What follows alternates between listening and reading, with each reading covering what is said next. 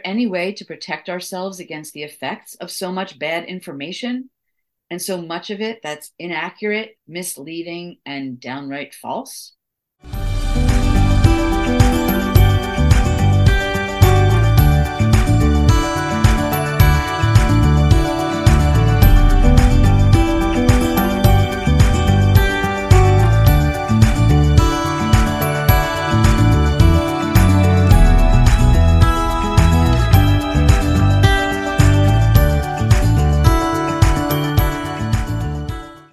Hi, welcome to the Shrinks on Third, our psychology and social justice podcast. I'm psychologist Julie Mayer. And I'm psychologist Cindy Ariel. Welcome in. One of the things, Cindy, that I hate so much about the past 6 years are the so-called alternative facts that have infiltrated our news, our schools, our conversations, and have affected a lot of important issues. It's true, Julie. Misinformation has even caused violence, like when that conspiracy theorist fired a gun into a Washington, D.C. pizzeria in 2016, or when the Capitol was attacked in 2021 because people believed the election was fraudulent. Right?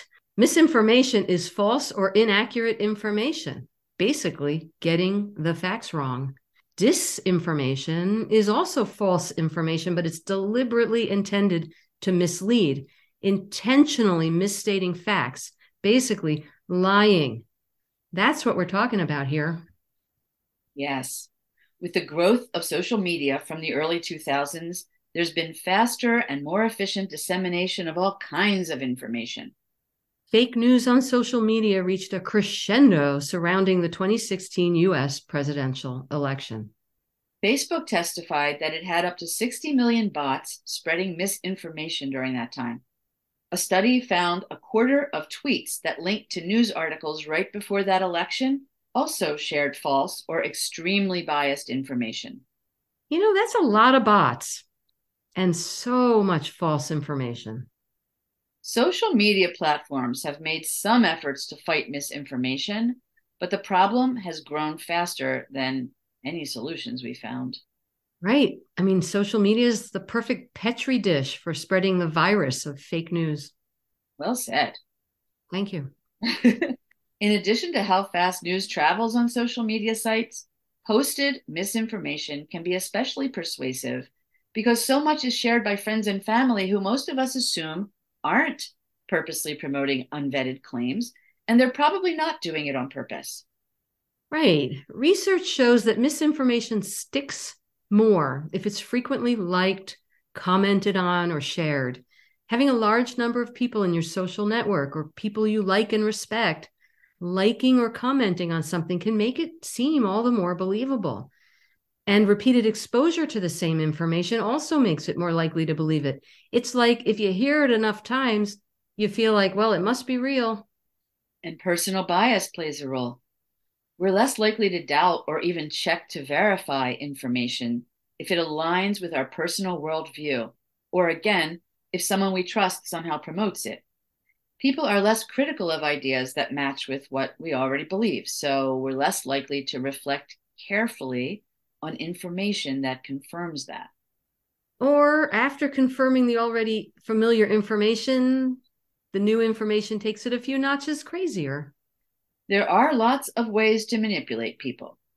Creating fear is another known way to make a story stick.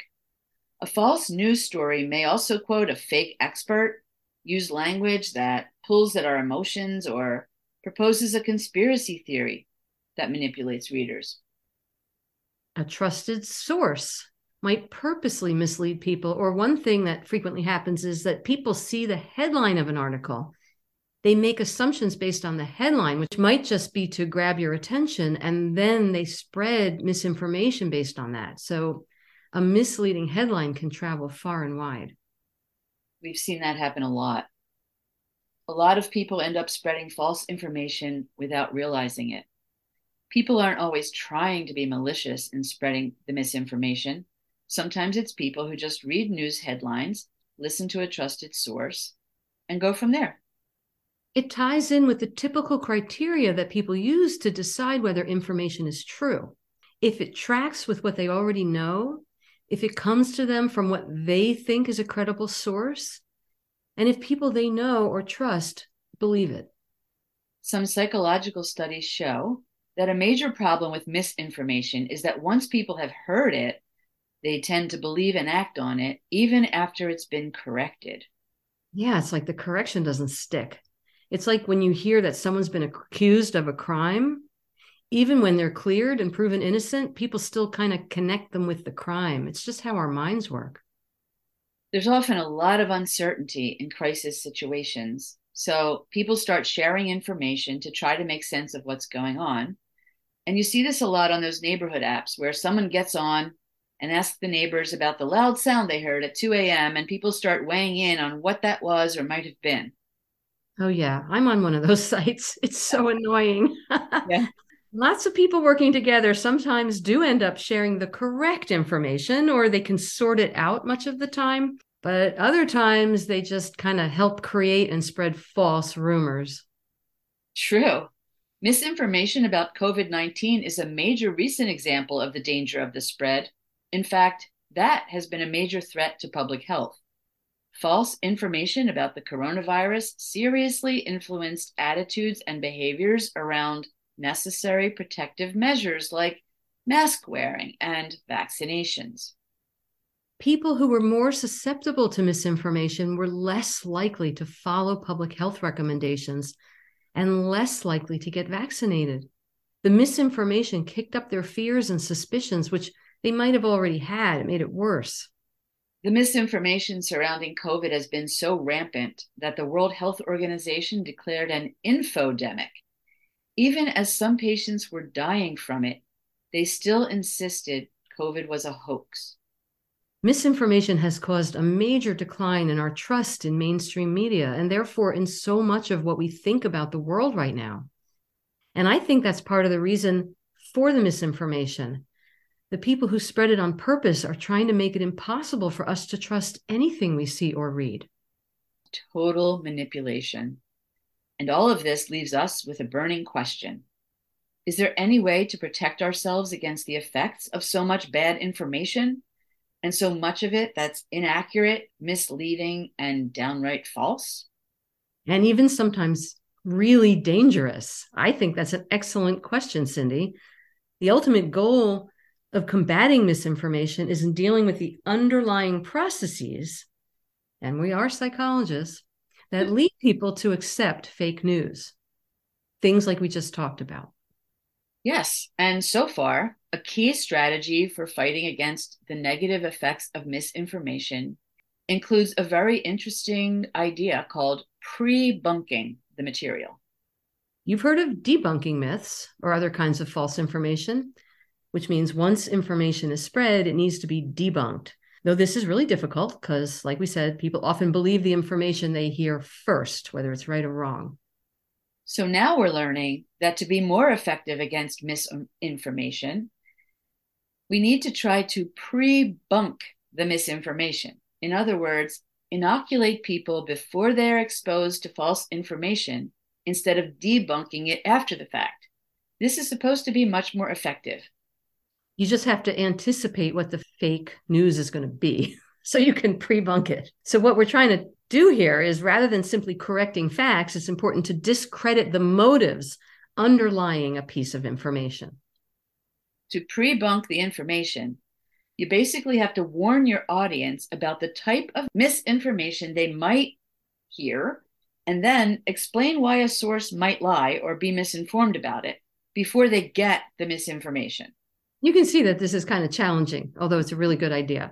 What you're trying to prepare them to hear two different, let's say, sides in air quotes, with two different sets of facts in air quotes, and to help them hold on to the facts that are actually true and real. The fake news, therefore, doesn't stand alone, ready to just be swallowed whole. Yeah, it sort of works like a vaccine. We expose people to a small dose of misinformation and explain to them how they might be misled by it. If they encounter that misinformation later, it seems like it doesn't stick in the same way. I like that vaccine idea. Suggesting that people check their source of information also helps. to get them not to just read a headline and spread it around.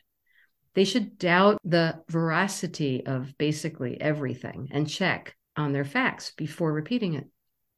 Some researchers are coming up with ways to help educate people to be more resilient against misinformation, which seems super important. One way is the use of games, like one called Bad News, that simulates a social media feed. And the purpose of the game is to teach people to distinguish between real and fake news headlines. That sounds kind of fun. I would play that. I thought so too. Tests of the game on over 1 million people show that playing it helps players' ability to identify misinformation, which is really great. But the effect, unfortunately, declines after a couple of months. So, they just have to keep playing. It's also hard to tell whether these efforts would be effective outside of the game or whatever context they're taught. People knowing how to fact check doesn't mean they'll do it all the time or do it when it really matters. Yeah, disinformation, it can be subtle and it can also be very harmful and exploitative. In recent years, there have been unbelievable efforts to use our core beliefs and our desire for justice to enrage us and lead us to faulty reasoning. That's why fighting against all of this fake news, misinformation, disinformation out there will ultimately take a huge cooperative effort by all of us. Also, along with researchers, experts, journalists, social media platforms, and anyone who has influence in spreading information. Right? We need to continue researching this craziness and continue developing resources for educating people to help them to think critically about what they hear or read, to reflect on it, to verify information, and to seek out and discern good, accurate sources that they can rely on.